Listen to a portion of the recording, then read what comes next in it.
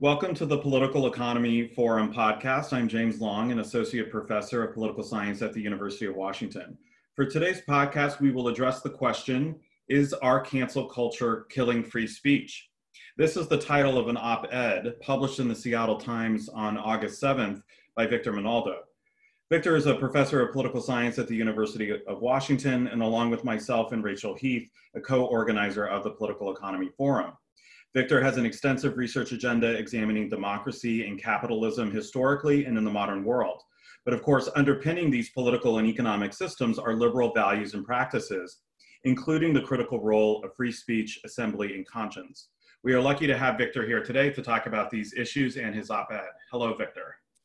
Hi, James. Thanks. Joining Victor today, we have three special guests to the podcast. First, I'd like to introduce Jamie Mayerfeld, a professor of political science at the University of Washington. Jamie is a political theorist who has taught courses on freedom of speech, freedom of religion, and other topics on human rights. And his latest book is The Promise of Human Rights. Hello, Jamie. Hi, James. Thanks for having me. Next, I'd like to introduce Susan Whiting, an associate professor of political science at the University of Washington and a faculty affiliate of the Political Economy Forum. Susan studies the political economy of development in China, and her next book is entitled Illiberal Law and Development. Hello, Susan. Hi, James, Victor, and everybody. Great to be here. And finally, I'd like to introduce Brian Leung, a PhD student in political science at the University of Washington. In addition to his academic work in political economy and comparative politics, Brian is a Hong Kong democracy activist who became an icon of the 2019 Hong Kong's anti-extradition movement after reading a statement on behalf of protesters at the Legislative Council in Hong Kong. Welcome, Brian. Hi, James. Thanks for having me. Great. Well, let's get started. I'd like to start with Victor. Victor, in your op-ed, you asked the question, is our cancel culture killing free speech? Tell us your motivation for posing this question, and then briefly how you answer it in the essay. Well, I have many motivations, some personal, some academic. I think I'll just remind everybody of the personal reasons, and then maybe in our conversation, some of the academic reasons might come out. The personal reasons are about my background in Latin America. Both my parents are immigrants from Latin America, and my living experiences in Latin America during my childhood and also during research, doing field work in Latin America for my dissertation and other projects. And basically, what I witnessed in Latin America informs, I suppose, my interest and passion for this topic. I could mention a welter of experiences, but I'll mention two that have really been resonant with me over the years. The first is while growing up in Mexico during the 1980s, it was an extremely repressive dictatorship, very corrupt, practiced crony capitalism, the drug situation in terms of being a big transit point for drug trafficking to the US was big at the time. But one thing that folks don't realize that much about Mexico's one-party state is that free speech, freedom of assembly, freedom of conscience, and expression was clamped down on, and censorship was very strong. And this had a big effect during the earthquake in 1985 when the government, rather than helping people who were trapped in the rubble or helping folks get back on their feet or just doing the basic stuff that a government should do during a natural disaster, it spent most of its time censoring the media or shutting it down and persecuting and oppressing the people who were the victims of the earthquake and were just asking for help and for their basic rights to be respected. And so that, as a child, really struck me, and I was very aware of it, that there was something terribly wrong with the society and rotten, and the way it expressed itself was in censoring and repressing regular people from speaking their mind and for just asking for basic things. It wasn't anything that complicated. Another experience I had while doing field work in Venezuela in 2009 and 2010 was the Chavista regime, Hugo Chavez, and I got to experience his repression against speech and assembly and expression. And that took the form of my parents-in-law at the time were teachers when I was doing fieldwork, and I was staying with them for a while. And the Chavista goons, basically, they showed up at their school and they tore up all the textbooks that they were using and demanded that they used Bolivarian socialist revolution textbooks, even for math, and try to change the curriculum and pretty much try to dictate what was to be learned henceforth. That was complemented by repression of the media and repression against freedom of assembly and protest. And just to see the terror in the eyes of teachers at the school in terms of these demands that were placed on them and this change in the curriculum from one day to another was scary, and again, set off alarm bells. So that's my motivation personally. I could talk about the academic motivation later if you'd like. Quickly then on what the op-ed was about. It's about the United States. It's not really about these international experiences, but the purpose of it is to remind folks that there's a long tradition, a left of center tradition of support for free speech, freedom of conscience, and freedom of assembly in the United States. And one example I give is the ACLU defending skinheads' rights to march and spew their hate and lies, not because they agreed with or endorsed what the skinheads had to say, but because they thought it was important for the American experiment in self-government and in liberal democracy. And there's an equally long tradition that I spell out in the op-ed of reactionary forces trying to silence and suppress speech. And a prominent example is during the McCarthy era, mass hysteria and persecution of anyone who was even suspected of harboring so-called communist sympathies, with that being a very elastic term and being used by folks to go after their enemies or people they didn't like even. I guess in the op-ed, I'm trying to remind folks that it's important to remember why that tradition is important from the left of center perspective, and that the culture of free speech and free expression, not just its legal protections, matter, because it actually, that this culture helps advance progressive and liberal goals like freedom, equality, justice, and science. And so why is that the case? In the op-ed, I just have a very basic argument that's pragmatic.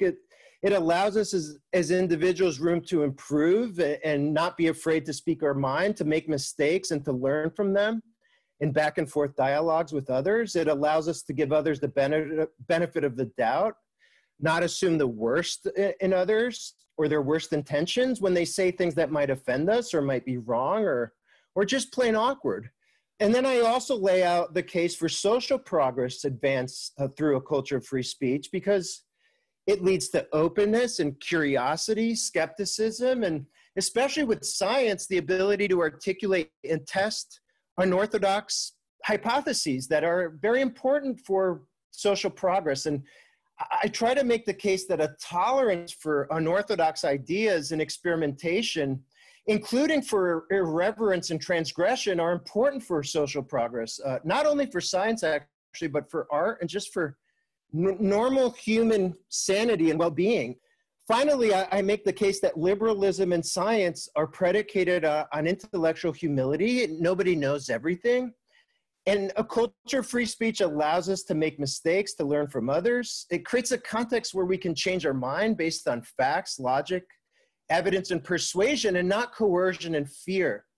Liberalism, ultimately, I argue, is not about latching on to predetermined means or a political agenda per se, but to trying to advance worthy goals that, like equality, progress, and justice, and open debate and constructive criticism allows us to optimize those means. And listening to critics and being open to criticism is actually good for us because it allows us to be more effective in pursuit of those ends.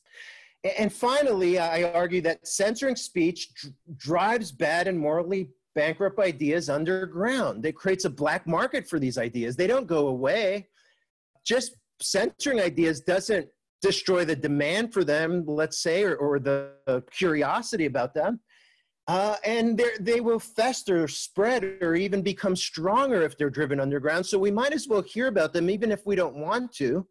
And free speech is an instrument to let them come out and to maybe not contain them, but at least push back against them through open dialogue. So I could say a lot more, both about motivation and about the logic, the instrumental logic of why I think free speech is important. But I really want to hear from everyone else, and especially what you have to say as well. Thanks. Thanks, Victor. I want to get Jamie in on this. And Jamie, I think one of the things that Victor brings up, which is a really important point, both in the US context, but also comparatively, is this question of freedom of speech as a right, inscribed. And I think we would all agree that free speech, in terms of the First Amendment in the United States, is not under attack as such. But then there's the culture of free speech. And I'm wondering, from your perspective and from a human rights perspective, is that distinction important? Is that relevant? Does that help us understand anything, either in the US context or just kind of more generally? Or is one of the, is to focus on the cultural part of free speech, or the ability, the actual realized ability to speak freely? Yes, it can be legally inscribed, but that's not really the important question that we should be asking. We should be focused instead on whether or not that we have cultural values that support that freedom, or whether or not the ability to exercise that freedom is potentially harmful in certain ways. Thanks, James. And I want to start out by thanking people for including me in this really interesting conversation. And I will get to your question. I guess I do want to say that, I agree quite substantially with Victor's arguments, both in the original op-ed and in his remarks just now. There may be a small area of disagreement, and we can talk about that, and that will be interesting. But in terms of your question, James, I think that free speech is a fundamental value. I think most people would agree. And I think it's both a legal value and a cultural value.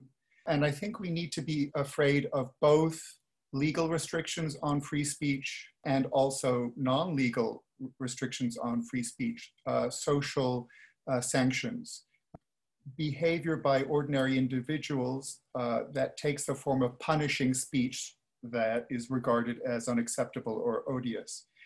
And I think that's a really important point. And here the thinker that I think is helpful is John Stuart Mill, who's the author of the classic work on liberty. And I've taught that book for every year for about almost 30 years. And the book is often cited, but not always cited correctly. And a lot of people who invoke Mill's book in defense of freedom of speech miss one of his really important and central claims. And Mill says quite emphatically, right from the very beginning, that free speech is a value and that it has to be protected both from legal sanctions, but also from social sanctions. And he talks about all the different ways in which people can punish other people without resort to the law or without resort to physical violence. They can threaten people, they can ostracize people, they can boycott people, they can fire people from their jobs, they can exclude them from places. So that's really relevant now to the debates about cancel culture, because the critics of cancel culture are not, in the US context, are not primarily worrying about the use of the law to punish certain kinds of speech, but they're worried about the actions that people on social media might take that could be punitive in character, or employers firing employees, or people threatening various kinds of reprisals. And so I think that's really helpful. Well, let me ask a follow-up on that, which is, how does Mill help us think about, let's just look at Twitter cancel culture. Right. Like, at what point is me tweeting about how much I don't like Victor's op-ed a true expression of Millian free speech versus I'm expressing it, but in ways that are social sanctioning or social shaming that would violate Mill's principles? Do you think we have clear guidelines on that, or a way to think about it? So thanks for asking the question, because that's the obvious question and that's the important question. It's also the difficult question. And so to go back to Mill, Mill was very aware of that. And so what he wants to do in his work, and I'm citing it because I just think it's helpful, is he says, look, we have to make this very important distinction between criticism on the one hand and let's call it coercion or punishment on the other hand. And he says, if you hear speech that you think is mistaken or offensive or wrong, it's appropriate to criticize it, but it's rarely, if ever, appropriate to punish it. So the key distinction there then again is between criticism and coercion. And he's aware that it's often a difficult distinction to trace. He has a lot to say about what he has in mind by the distinction. I think that's the question we all should be asking, because I think it's a theoretically challenging question. But we can say a few things. Firing somebody from their job, that's coercive.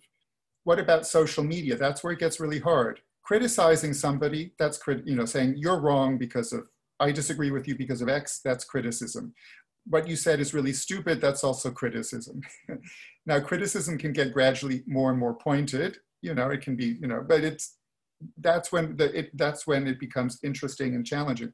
But certain kinds of social media responses, I think, are punitive. So if you send a tweet to someone's boss and say, I think this guy should be fired because of what they said, I think that crosses the line from criticism to punitive speech or punitive behavior. Doxing, that would be also coercive and punitive.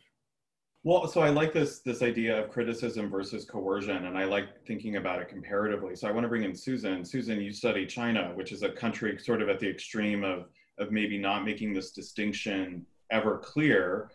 First of all, is that true? But second of all, how are this balancing criticism and coercion even understood in other contexts today with the exercise of free speech in countries like China?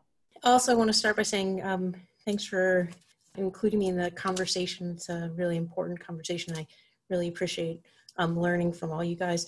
Yeah, I'm not sure.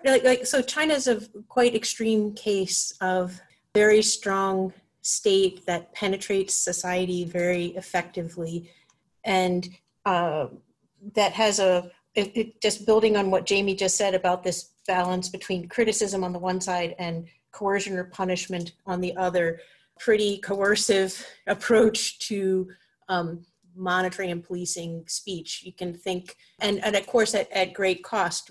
Most famously this year, the censorship of Dr. Li Wenliang in raising alarms about COVID-19 and this new virus, right? So the response was delayed because his voice was silenced. And so clearly the cost of that, something that Victor points out in his op-ed, is really high. There are other places where the cost is maybe not as obvious, but we still see these a quite coercive approach.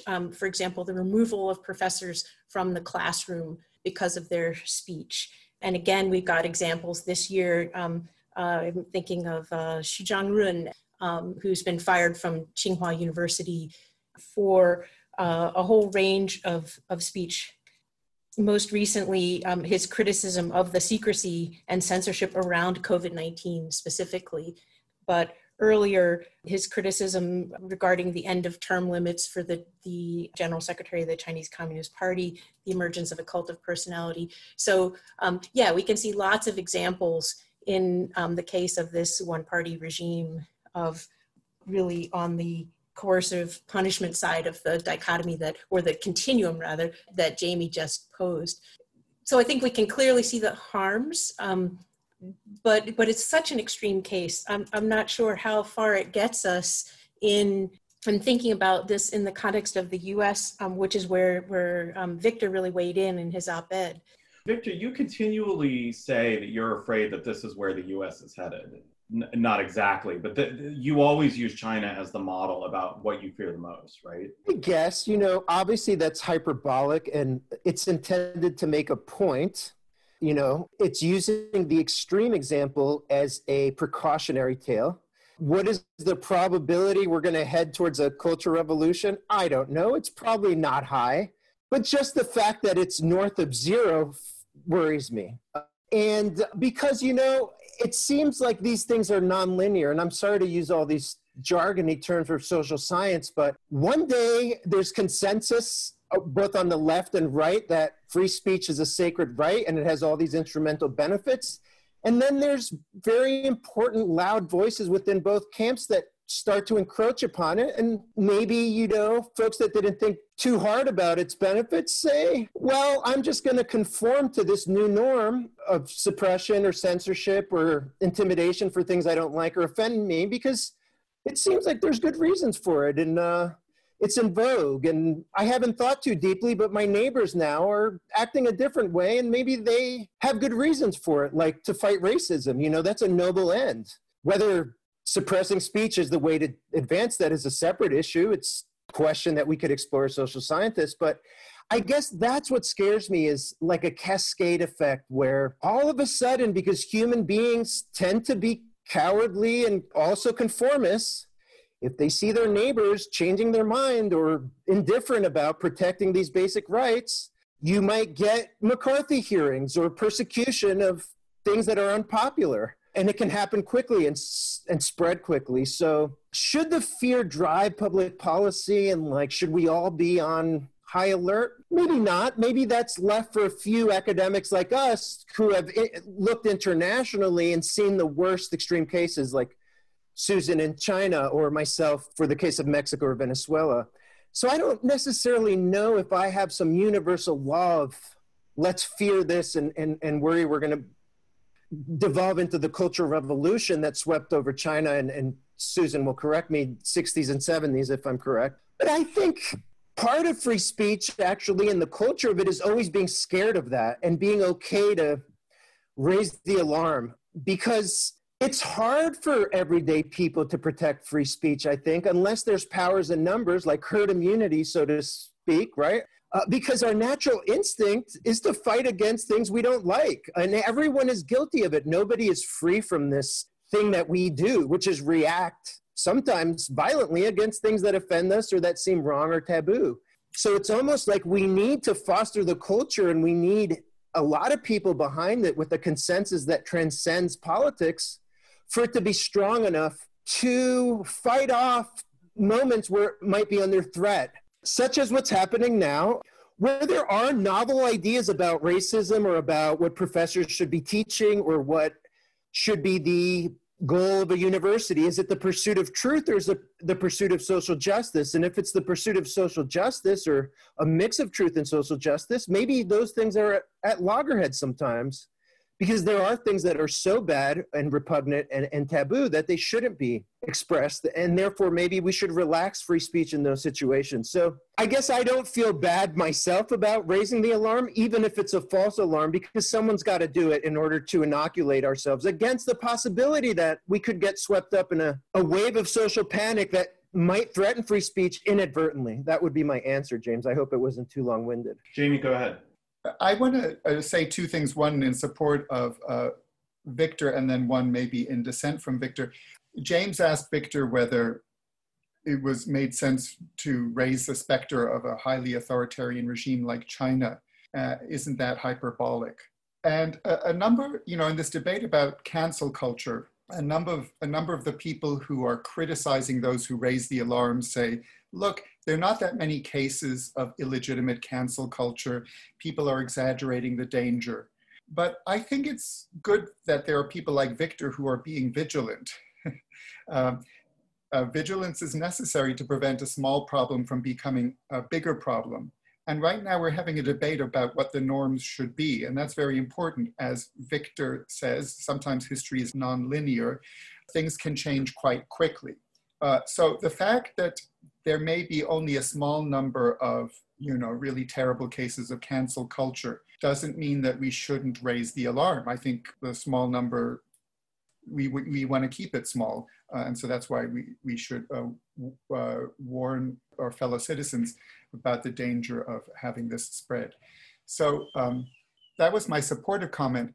I'll just use this opportunity to say where I might have a slight disagreement with Victor, which is, I think that I believe very strongly in the value of free speech.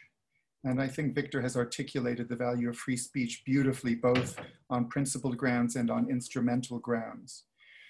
I just think there's really wonderful about the fact that people have this capacity for speech and can come together, as we're doing now, as equals and have a dialogue where they try to sort things out together. And that's really worth protecting. in addition, we do have these punitive instincts, as Victor says, and we really have to stand watch against them. But speech can also be harmful.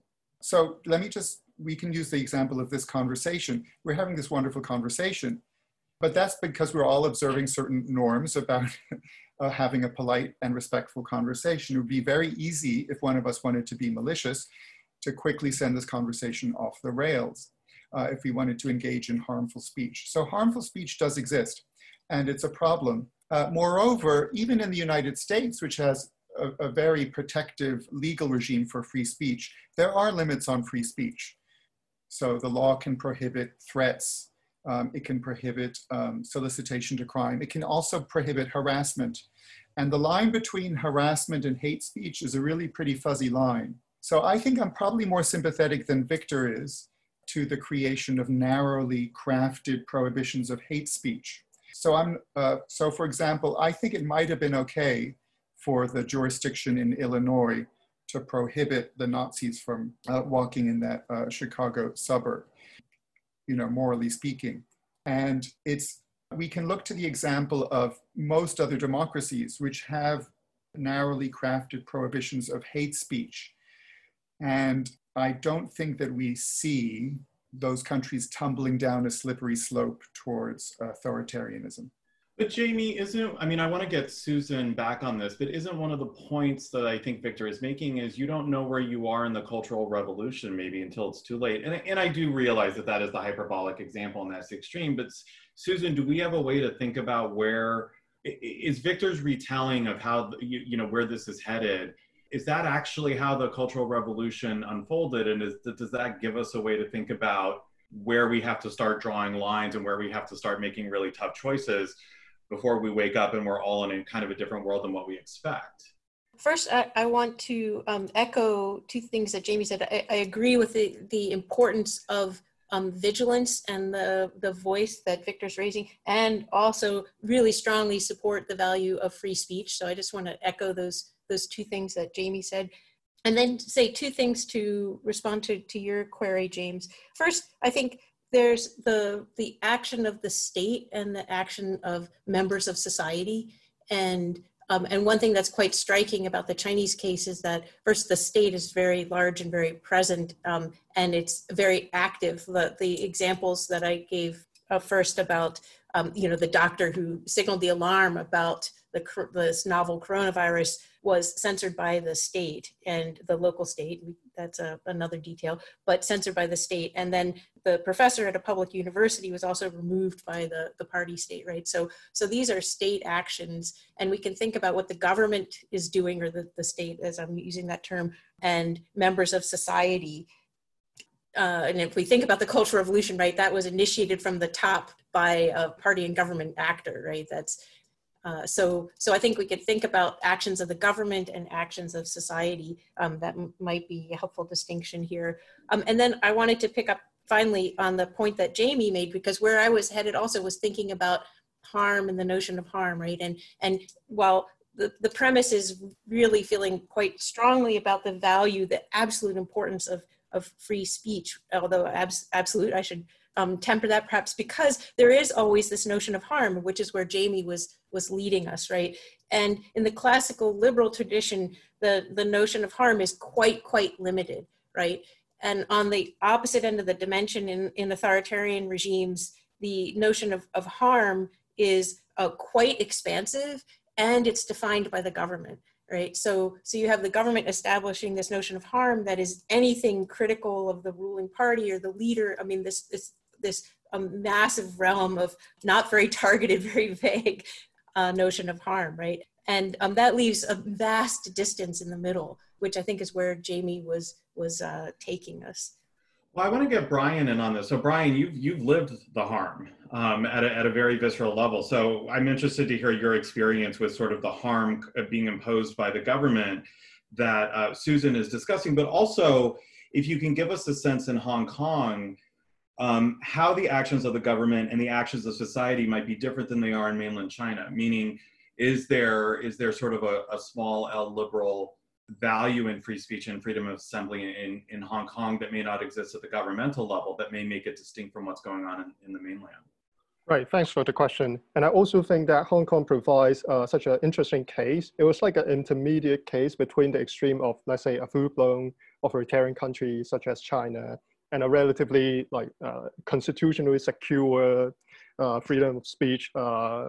People can enjoy freedom of speech in countries such as US, right? What you are witnessing in the Hong Kong case, as opposed to the victors like Venezuela or Mexican cases, is Hong Kong was used to be free, and it was like slowly deteriorating and crumbling into an unfree society, right? So I think it's interesting to observe how people react to the new reality of a newly imposed, let's say, authoritarian control from China, right? So for example, recently in June, China passed a law that is called National Security Law, where 4 kinds of categories of behavior were censored. You cannot do act or give speech that is related to secession from the mainland China, or you can't do subversion against the state. You are not allowed to engage in terrorism and collusion with foreign forces, right?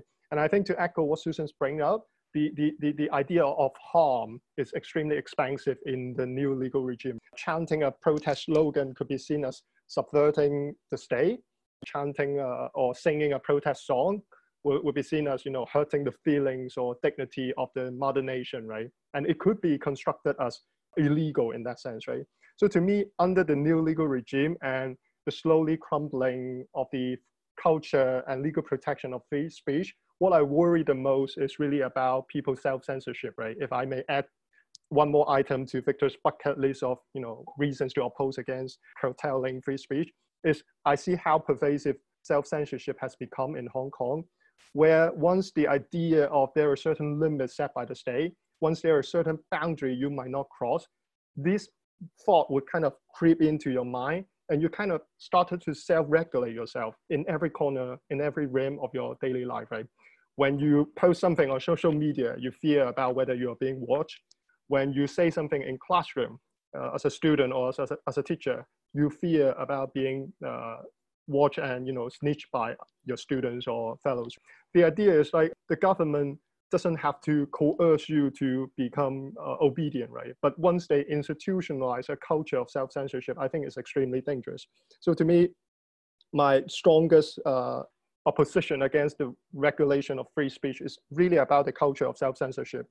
I think it facilitates tyranny, it facilitates authoritarianism, it punishes people who dare to speak up, because once the norm of being silent is people will be punished by speaking up, and they will be isolated and marginalized. And I think, to echo Victor's point, it really hurts not only instrumentally to the betterment of our society, but also I think it's it did a long-term damage to a free society once we allow self-censorship to creep in.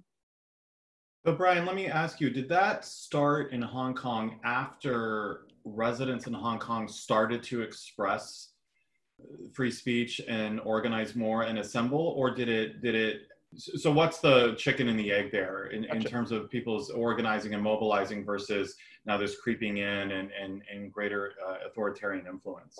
Right. I think Hong Kong have a long history of being a colonial place under the British rule. And during that era, it was relatively free in terms of the protection of civil freedom, right? Not to say that we have genuine democracy or whatnot, but in society, it was pretty free. So people are used to express themselves in terms of like assembly, in terms of protest, in terms of speech and writing, right?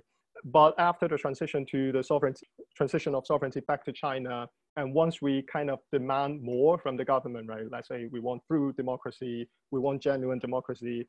China started to strike back by saying that, freedom is not unconditional. Freedom has to be limited. There should be boundary to what kind of right you can exercise. You shouldn't put the logical conclusion of freedom to the extreme. And then they use those reasons to kind of clamp down on our demand of democracy and freedom, right?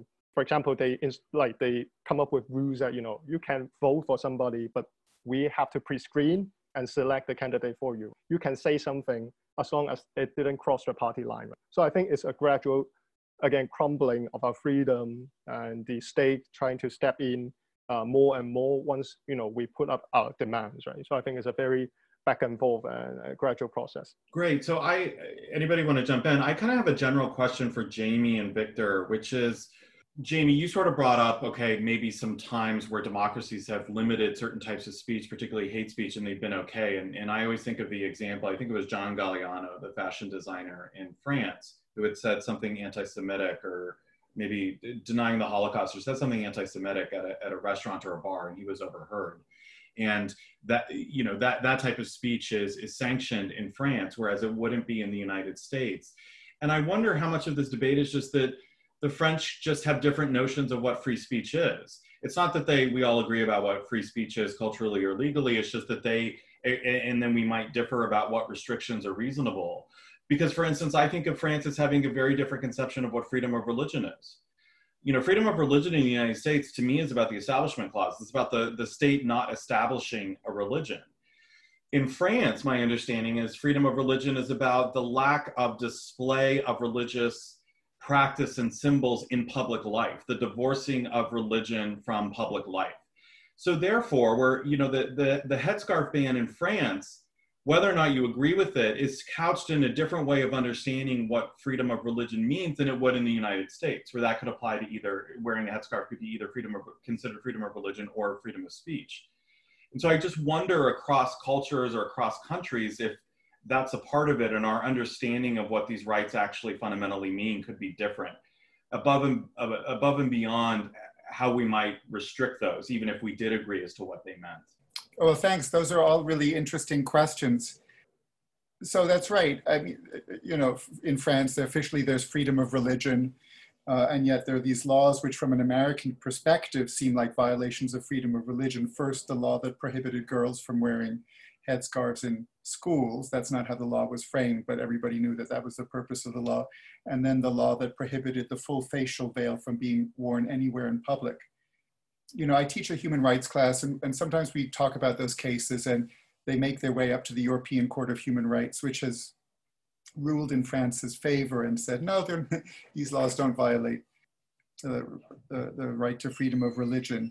My own view, it's just my own view, is that those decisions aren't persuasive. I think that those laws do violate the right to freedom of religion. We can have a long conversation about it. You're right, there's sort of different notions of what freedom of religion means. But I think that the American model of freedom of religion, I think, when it comes to these issues, is, I think, more helpful. But I do want to go back to the really interesting points that Brian made, go back to the issue of speech. And so I really am struck and sobered by Brian's warnings that what might appear as minimal restrictions on free speech can then become instruments of government repression. So for example, in the Hong Kong context, if there's a law prohibiting, and forgive me if I get the example wrong, but if there's a law prohibiting, you know, speech that supports terrorism, then that then becomes an opening for the government to repress all kinds of speech that is potentially critical of the government. And then that leads to self-censorship on the part of citizens who are afraid of being arrested. So yeah, I mean, that's a danger. Let me just use this opportunity to raise the menacing specter from the other side, which is the danger that hate speech can pose to democracy also. So we have lots of historical examples in which the proliferation of hate speech became the prelude to mass persecution, crimes against humanity, even genocide. And so there are well-known examples in the years, and I know you're an Africa specialist, James, so you can correct me if I'm wrong, but in the years leading up to the genocide in Rwanda, there was a lot of hate. Yeah, Jamie, but that was a symptom, that wasn't a cause. I mean, well, but I think maybe the argument against that is that sometimes, you know, there may be a value in a society standing up and saying, look, these kinds of responses are not acceptable, and we will express that in a law that says, no, you cannot have a radio show referring to an entire ethnic group as cockroaches or whatever. And then, you know, there are examples from Nazi Germany, Stalinist Russia. And then, of course, there are examples from the United States. I mean, if you think about the generations of racial terror against Blacks in the United States after the Civil War, they were, you know, that was brewed in a context of pervasive hate speech, where you could open any newspaper or go in any speech, and hate speech directed towards Black Americans was just, flowed very freely. That had consequences. And I think there may be an argument for saying, in order to create a society that protects people from certain kinds of violence and oppression, we're going to limit certain kinds of harmful speech that insults, degrades, or threatens individuals by virtue of their membership in a historically oppressed group. Well, Victor, I want you to jump in on this because I think one counterfactual that I want to pose to you based on what Jamie said is the problem with Weimar Germany that too many people read Mein Kampf or not enough people read Mein Kampf. Because one response is that Hitler's ability to code switch to different kinds of audiences allowed him to pull people into his political organization that had they known or had they been paying more attention or actually listening to more of his speech may not have joined it. Or is the problem more what Jamie said, which is that his ability to publish it, his ability to start spreading this message is what built the momentum. I mean, what's the problem for thinking about democratization long term if that's what we're trying to maximize? We're definitely trying not to have another Hitler, but what's the best way to do it with respect to free speech? I think Jamie poses the thorniest and strongest challenge to my thesis, and that keeps me up at night, which is, what if everybody adopted my position wholesale and took it to the extreme and condoned the ability of unvarnished hate speech as necessary to the American experiment into liberalism, right? And what if, James, you're wrong, and in Rwanda, it was a cause and not a symptom?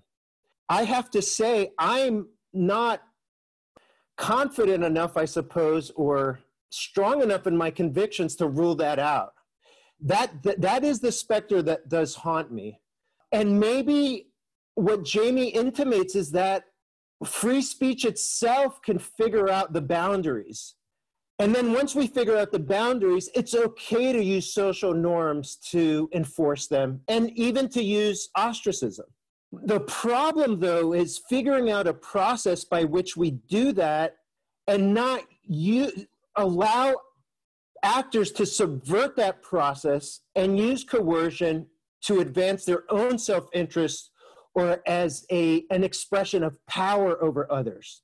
So that's above my pay grade, to be honest, what that process would be, where we could come up with boundaries that are reasonable and then police them while still respecting the spirit of free speech. And so, James, I don't know. I don't want to be arrogant enough to say in Rwanda that was a symptom versus a cause, because ultimately, maybe as social scientists, we should try to figure that out. I mean, was it the speech as an independent driver, or was it a symptom? That may be a research agenda we could gain some traction on with modern statistical techniques that we have with big data and text analysis, just to put a shout out for what we do here at the University of Washington when it comes to statistics and the like.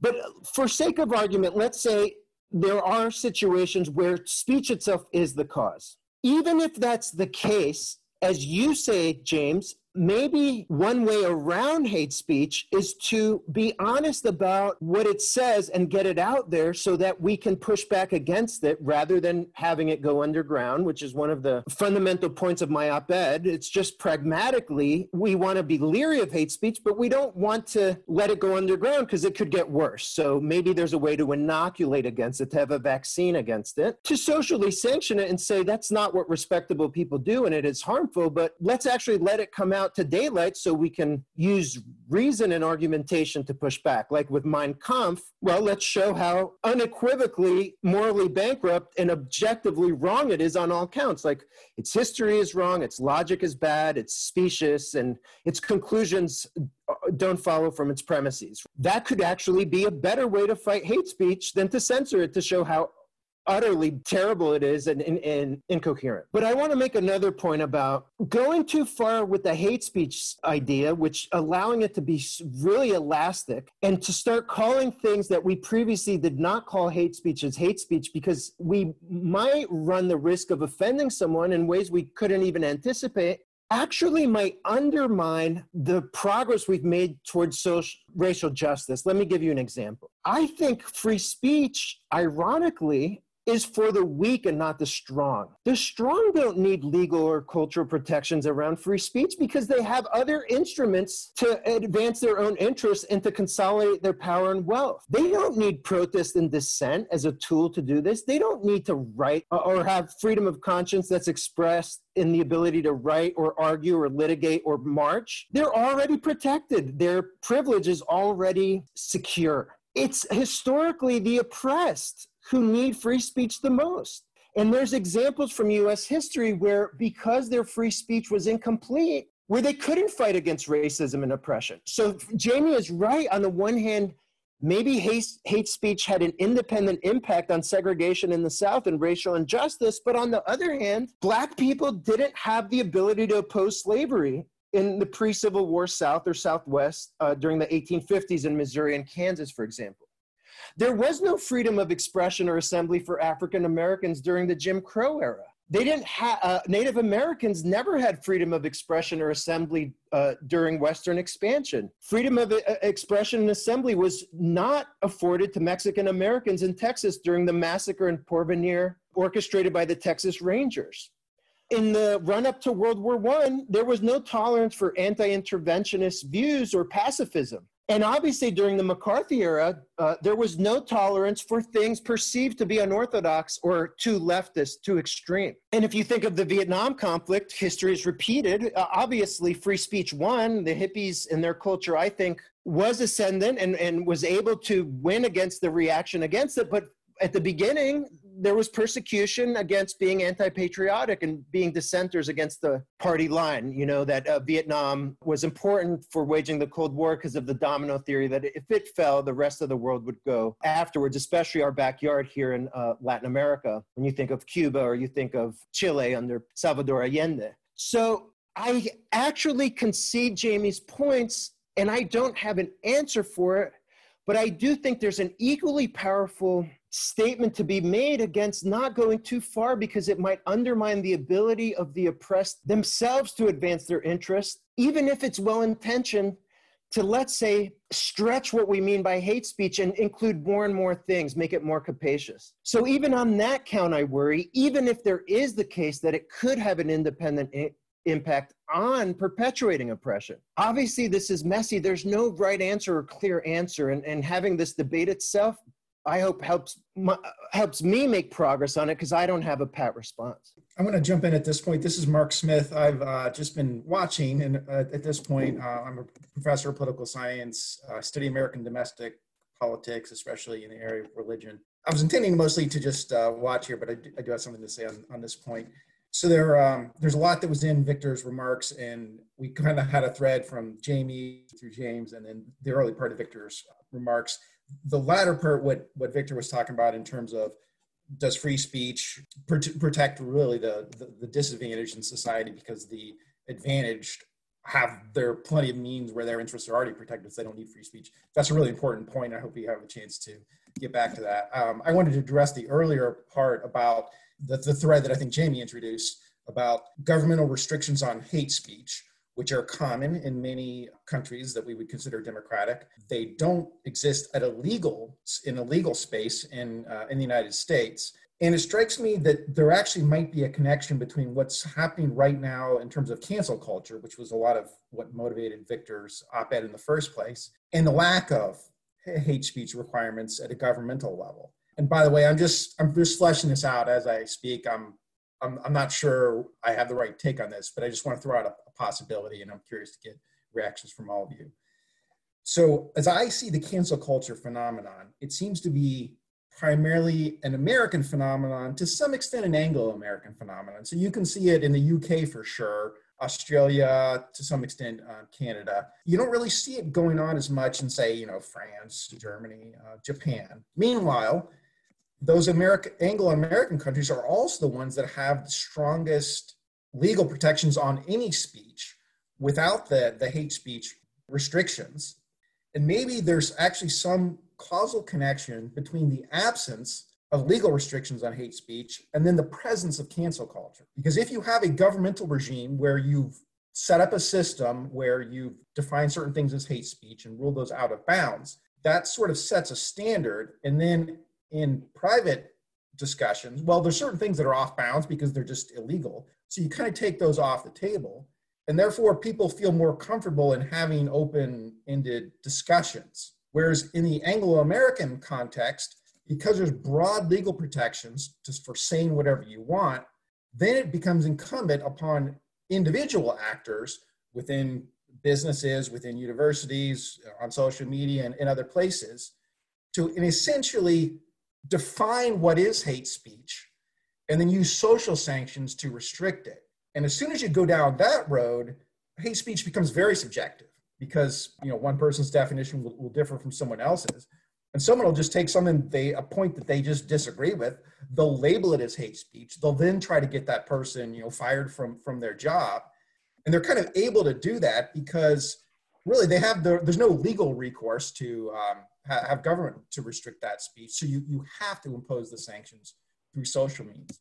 Whereas if you had the possibility of governmental sanctions, then people wouldn't necessarily feel the need to do that. And you could kind of defer the definitional quality of hate speech to the legal realm. It's always going to be a slippery term. We should acknowledge that at the outset. But at least if you do it at the governmental level, you have some chance to refine some standards over time and hopefully rule out things like demonizing entire groups as cockroaches, as other kinds of speech that would target particular groups. That if you rule those out at the governmental level, then at the private level, maybe discussions can be more open-ended. So that's the basic thesis I want to put on the table, that actually the absence of hate speech regulations at a legal level is part of what's driving the cancel culture in the Anglo-American context. Can I jump in? I know other people have things to say, but I find, this is Jamie again, I find Mark's suggestion plausible because one of the things that strikes me about the United States is that there really is a very strong social norm against hate speech. It's imperfectly perfectly applied. Some very powerful people engage in hate speech, such as our president. But nonetheless, I think there's, speaking generally, there's a strong social norm against hate speech. And it's so strong that you see public officials applying that norm. So for example, you see Congress passing resolutions condemning hate speech or anti-Semitic speech. And to me, that's really interesting because, the same politicians who say are proud of the US legal regime of very broad freedom of speech, which allows people legally speaking to engage in hate speech, will feel obligated to publicly denounce hate speech. So here's just one example. Congresswoman Ilhan Omar, on a couple of occasions, said things that were accused of being anti-Semitic. I think there's an interesting debate about whether everything she said was anti-Semitic. I have views about that. Nonetheless, there's widespread condemnation of certain things she said. And the House of Representatives, and I think, I can't remember the Senate as well, passed a resolution condemning anti-Semitism and other forms of hate speech shortly after her remarks. That was clearly a very public rebuke against Ilhan Omar. And so I think that's, that in a weird way, maybe a kind of an example of what Mark is talking about. Susan or Brian, do you want to come in on this? One thread that I pick up that kind of help us to organize the thought and the themes that we have brought up so far is like in the case of authoritarian countries such as China and Hong Kong or Venezuela and Mexico for that purpose, is that the speech or the damage that is done is being defined against the state or public power, right? So speech is being regulated on the basis that it harmed the state, the public power, the country, the nation, whatever, right, in very vague term.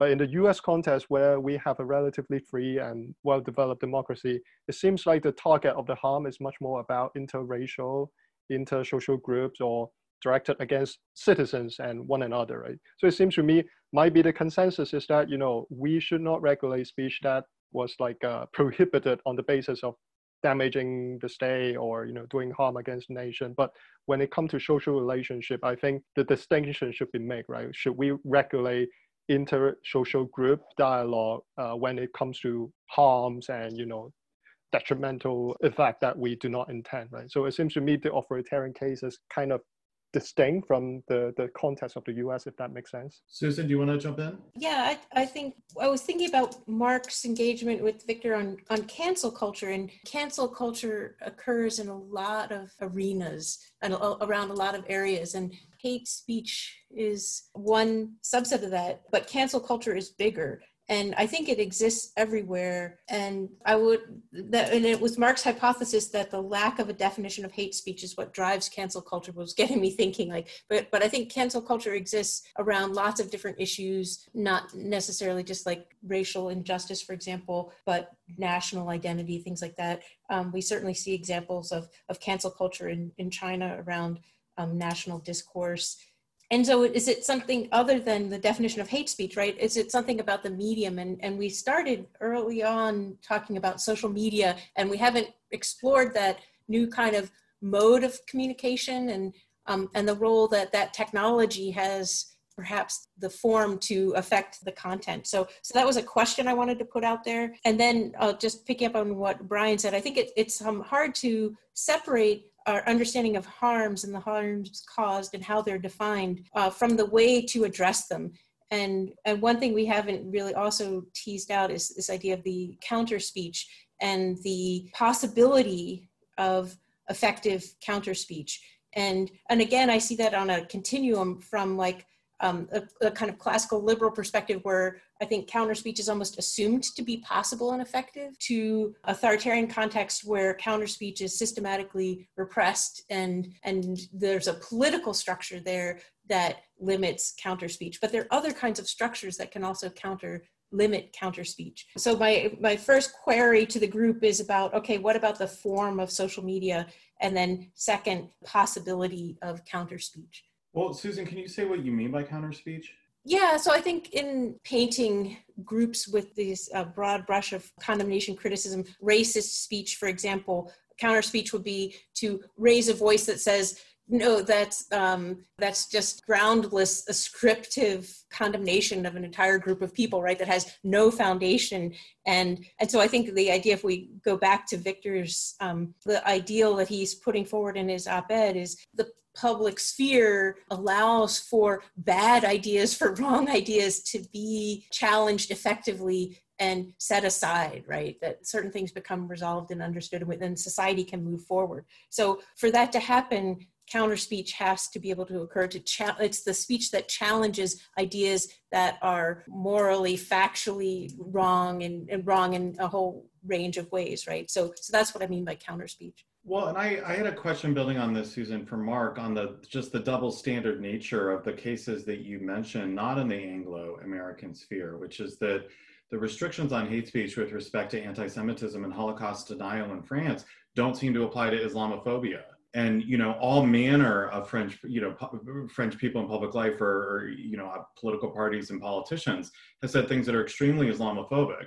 And things about which you could not say about Jews. Now, obviously, France has a different history with Jewish populations than it does with Muslim populations, and they may be distinct with respect to that, but why are they treated differently with respect to the law if we want to allow democracies, outside the Anglo-American, if we want to give them the ability to basically restrict certain things, what happens when there's a new form of hate speech that comes up that hasn't been legislated on? Who decides whether or not it's okay to say things that are Islamophobic or not in ways that are similar to saying things that are anti-Semitic? So James, thanks for that comment. I mean, we may have a factual disagreement about France because I think there are cases where people have been prosecuted in France for speech that is anti-Muslim. Brigitte Bardot is a famous case, the French actress and animal rights activist who said some publicly insulting things about Islam. Of course, the trouble in the case of France is that when you look at the way in which the laws are applied, people will make the case that the laws are applied inconsistently. And so maybe that's what you are saying. And there it's tricky. I do worry that, I worry, for example, that the French president recently pronounced that anti-Zionism was anti-Semitism. And that's because as a theoretical matter, I don't think that's true. I think they're theoretically different. Certainly anti-Semitism can often use the cloak of anti-Zionism, but anti-Zionism doesn't have to be anti-Semitism. And it's worrying in a country, and here's where the slippery slope problem does emerge. I mean, in a country where anti-Semitism can be punished, saying that anti-Zionism is per se anti-Semitism, then of course is worrying. Victor or Brian, do you want to jump in on the question of technology, or Mark, do you want to jump in on technology or the questions that Susan posed? I could say something, but others want to go first. I think talking about technology would be really good. Well, to steal a page from your book, James, is it a cause or a symptom? One thesis is that the medium is the message and that the technology is warping the content of the speech, and it's amplifying the most extreme voices and those that are most hateful, and perhaps even spreading them through a contagion effect, right? It's contagious. So it could be that it's not really a speech issue, it's a technology issue. And if we were to just regulate or even ban certain types of technology, I wouldn't have to write this op-ed because we would just figure out a way to go back to liberal consensus where we respect free speech, and things that are egregiously out of bounds don't ever happen because people don't have that crazy Twitter finger going off where they don't interrupt their thoughts with deliberation or further reflection. They just spew whatever, they shoot from the hip. They spew whatever their gut tells them, or they're following cues of demagogues like President Trump, right? And it's all due to the technology or Facebook or conspiracy theories that are spreading through that medium. There's an alternative thesis, though, that it isn't the technology, that it's the erosion and emasculation of our civic culture, of mutual tolerance, of respect, of forbearance. And the technology is epiphenomenal, or it's just mirroring, or maybe amplifying, but in a sense, reflecting an underlying rot. I don't know the answer, but I often wonder if the technology is a distraction, that's not a panacea. I think you're conflating two separate things. And Brian, I'd like to hear your experience on this. I think technology obviously can be used as a way to mobilize, okay, in ways that are positive and negative. But technology is, Victor, what you're talking about is also technology as a way to learn. I mean, learn about the Holocaust, learn about John Stuart Mill, learn about what actually happened, blah, blah, blah. And if you use Twitter to learn about the facts of something which is fairly complicated and needs to take place over more than 240 characters, Twitter then being the place where you're learning the thing that it takes longer than that to learn it, I think is a problem. But I think that is separate from technology being used as a tool that helps people to mobilize in positive ways, probably like Brian and his colleagues in Hong Kong, or as a mobilizing effect in negative ways, Goebbels or radio in Rwanda. I'm thinking, I like Susan's idea. I want to tie it in the idea of counter speech. I think it's like, does the structure, be it political, technological, or social, does it allow the victims of or the target of a particular speech to come back and have their chance to kind of say publicly, defend themselves? I'm thinking about the cases of victims of sexual harassment, whereas in previous society, they might not have the opportunity, or even if they have to go through the judicial system of going to court, like giving a testimony to police, to them, it's not a real chance for them to communicate their trauma or their experience. And what social media does is like it provides a public platform where the experience could be shared, maybe anonymously, maybe publicly, and be resonate around the world, right? So I think it empowers certain disenfranchised groups to be able to speak up and counter the dominant rhetoric, if you will, right? So I see the potential for emancipation in that realm. And, it obviously goes to politically repressed group, right? Such as people fighting for freedom in authoritarian country, right? So to me, again, I echo what James says. It's really a double-edged sword, or it's neutral in the sense it amplifies what people want to say and give people a chance to say what they might not be previously allowed to do so, right? I think social media is a problem. So it may be a double-edged sword, but we have to worry about the bad edge. We had an honor student in our department write a really brilliant thesis. It was supervised by Susan, I think, about the role of Facebook in mobilizing persecution of Rohingya people in Myanmar. And a lot of, there's a lot of research on the really sinister uses of social media. So it's in that context, it's really important that some of these platforms do restrict speech, maybe imperfectly, but officially, I believe. I think Mark knows more about this, and I'm guessing all of you know more about this than I do. But the major platforms do restrict the content of what can be shared on their platforms, and invest a lot of time and work into excluding dangerous content. And it would be really scary, I think, if they didn't do that. Well, this is Mark again. I'm not an expert on this either. My understanding is that there's been a lot of pressure on the social media companies to restrict things that would be classified as hate speech, but they've been very resistant to doing that. Most famously, Facebook has tried to take the stance of, hey, we're just a forum, and let all flowers bloom, and let the marketplace sort it out. We're not going to try to restrict speech. That's been their take for the last several years, and that's precisely why the persecution of the Rohingya through Facebook in Burma was allowed to take place, was because there really wasn't much restrictions on speech. But in the last year or so, they have started to move more in the direction of, we're going to start restricting things.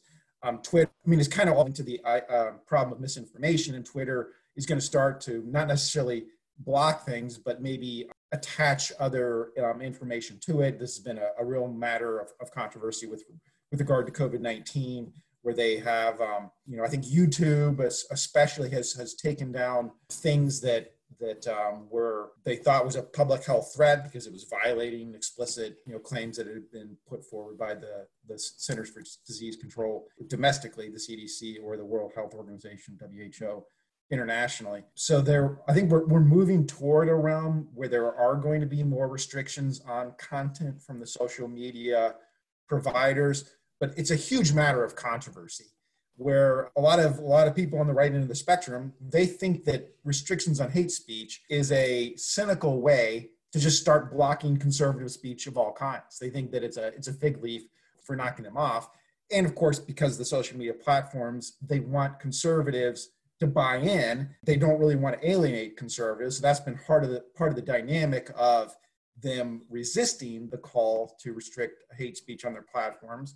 But it's a matter of a current fight. And so I think the debate has moved more toward having some restrictions, but it really hasn't gone very far. And so I think as of right now, the social media platforms are pretty open, and you can say a whole lot of stuff on there. I guess you have the example of, Alex Jones being banned from YouTube, but then the other platforms followed thereafter. Now was that about hate speech, or was that about, conspiracy theories? They kind of blend together at some point. So we are moving toward more restrictions, but I think the regimes overall right now is still pretty open, and it's just a matter of continuing debate. Susan, do you have a response on your question that you would like to include?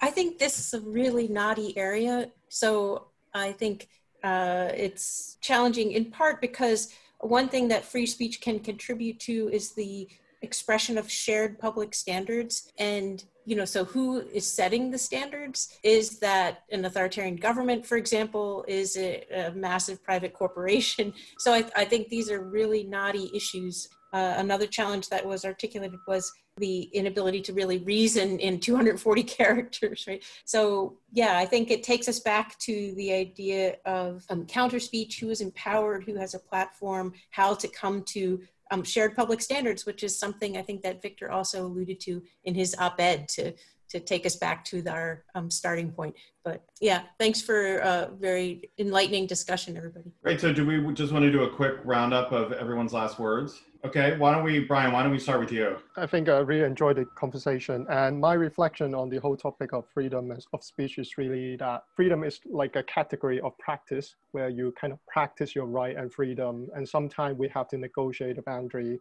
and sometimes we have to accept the fact that we might transgress them sometime, right? To me, it's the price we have to pay for freedom, that sometimes we might have, we have to be wrong, or sometimes we might have cross the line, and we have to come up with ways to reconcile that, or kind of with some remedy to undo the harm we have done, right? So to me, it's really about negotiating the boundary, figure out the appropriate, comfortable boundary of freedom of speech.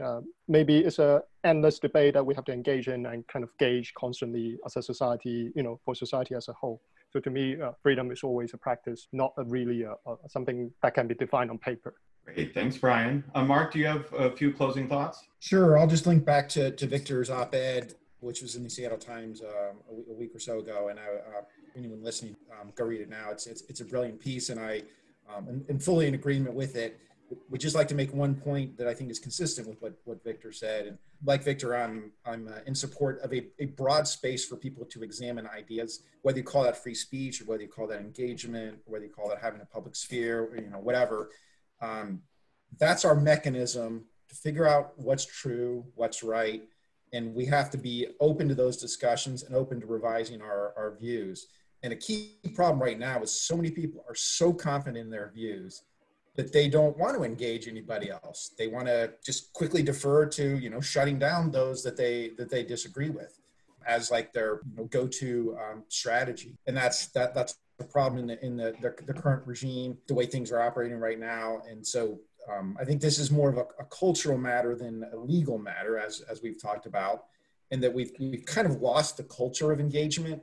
And I think this is linked to so many people being so confident in their own views that they don't think they need to engage anybody else because they've already got the truth. And so more humility. It's interesting, the schools right now, they're kind of teaching the opposite of humility. There are all these messages that kids get, you're special, you're wonderful, you're perfect.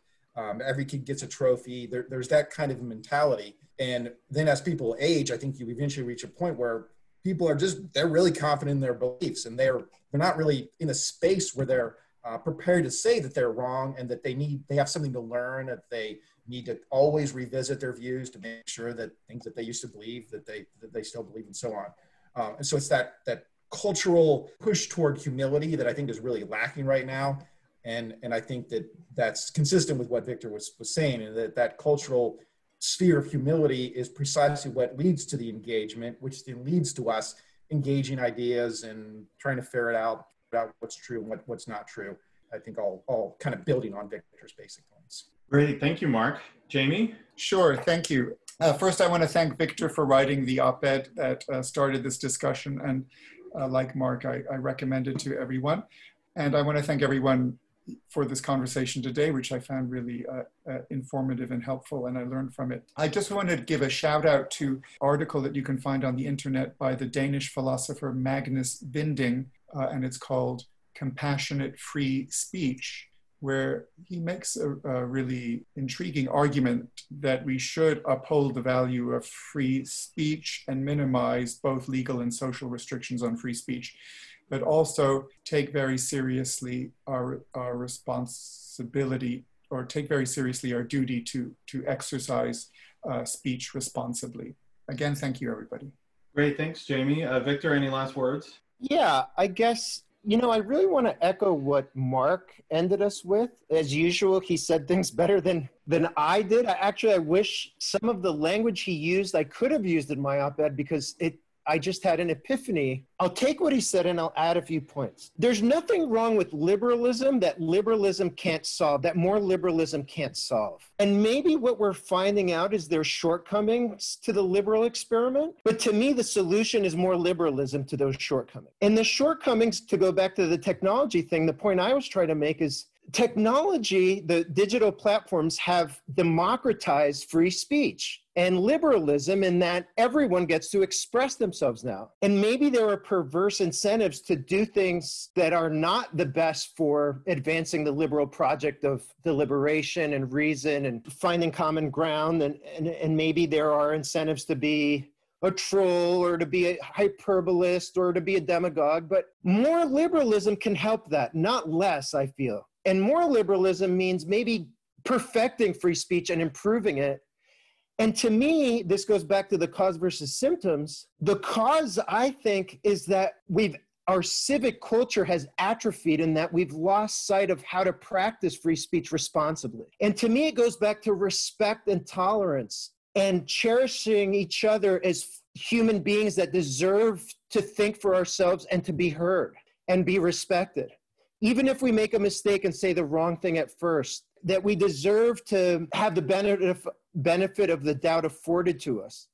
And if we could make our civic culture healthier, I think some of these problems wouldn't even happen in the first place, and the cancel culture stuff would be less frequent. And so what do I mean by that? Democracy requires thick-skinned debaters. And that means accountability. And accountability means I'm not comfortable or confident in my beliefs just because they seem right. It is the humility Mark mentioned. It's the fact that I'm open to being pushed back against and being criticized. And this is something that's beautiful about the American university and that I sometimes fear we could lose. It's this open-ended, I'm open to be criticized and I want to be criticized. I want my peers to point out when my assumptions are flawed or my reasoning is specious or my evidence is spurious. And I think as citizens, we need that too. And the university has a role in inculcating those virtues. If I had my druthers, every act of offense or prejudice would be an opportunity for debate. And that's coming from someone, I'm an ethnic minority from a historically marginalized group. As I said, my heritage in terms of my parents, immigrants who came to this country and had a hard time. My dad suffered a lot of discrimination. And he couldn't speak English well. He was dark, funny looking to some people. This was the 70s where there weren't many immigrants in New York where he lived on Long Island. Part of the reason we moved to Mexico was because he didn't like the way he was treated by some people. But he never told us to abandon or question the American experiment that he was still attracted to even while overseas. And it is a beacon, it is an ideal. And yes, we fall short because we're flawed. Of course we do. And sometimes our worst instincts take over. But at the end of the day, I think what's to blame is not liberalism. It's not free expression. It's not freedom of conscience or freedom of assembly or protest. It's that sometimes bad actors do infect other people, and sometimes there are cross-cutting incentives that reward things that are hateful and that are prejudiced. And sometimes there are structural inequities, and we so want to get rid of them that maybe we might even experiment with things that are not in the liberal tradition, like really, really thick versions of hate speech that go beyond just hateful words and chastise ideas that might even cause umbrage or offense. But my final thought would be that's dangerous because, again, to get rid of oppression or to make progress, we need thick skin as well, and we need to be held accountable. And the cancel culture we might promote one day to fight against things that offend us or that we don't like might come back to haunt us the next day if we need to voice something unpopular that we don't even suspect will be unpopular tomorrow. And so even if it seems right and noble, and even if it seems like we're advancing noble ends by canceling certain ideas, we should question whether that's the last case scenario and whether there's other things that are just commonsensical that we can use first to enlighten folks that make mistakes or to say things that are hateful and to allow them to make progress and to improve too. And by being teachers when we're offended or when things don't seem right or are just wrong, we improve ourselves too. So the teaching and learning thing about humility is bilateral. And you'll learn new things when you hear out people that say things that are offensive, and you have the opportunity to push back, as Susan called it, counter speech.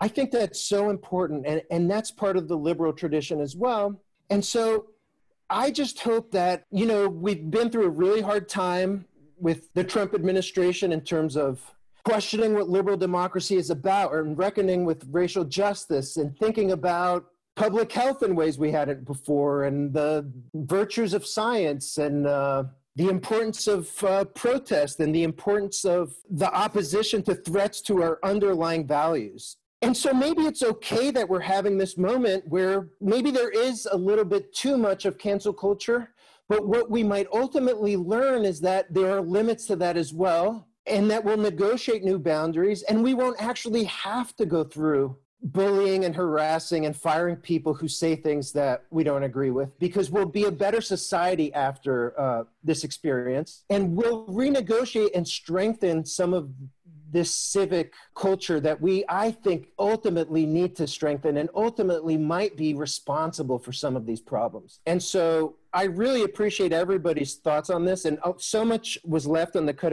cutting room floor with this op-ed, and you guys helped me really think about things in new and productive ways, and I almost wish I could write the op-ed over and make it better. after this conversation. So I really value what you guys have said. And I think it's the best embodiment of the culture of free speech and liberalism. And thank you so much. And thanks, James, for organizing this and your really valuable role as moderator.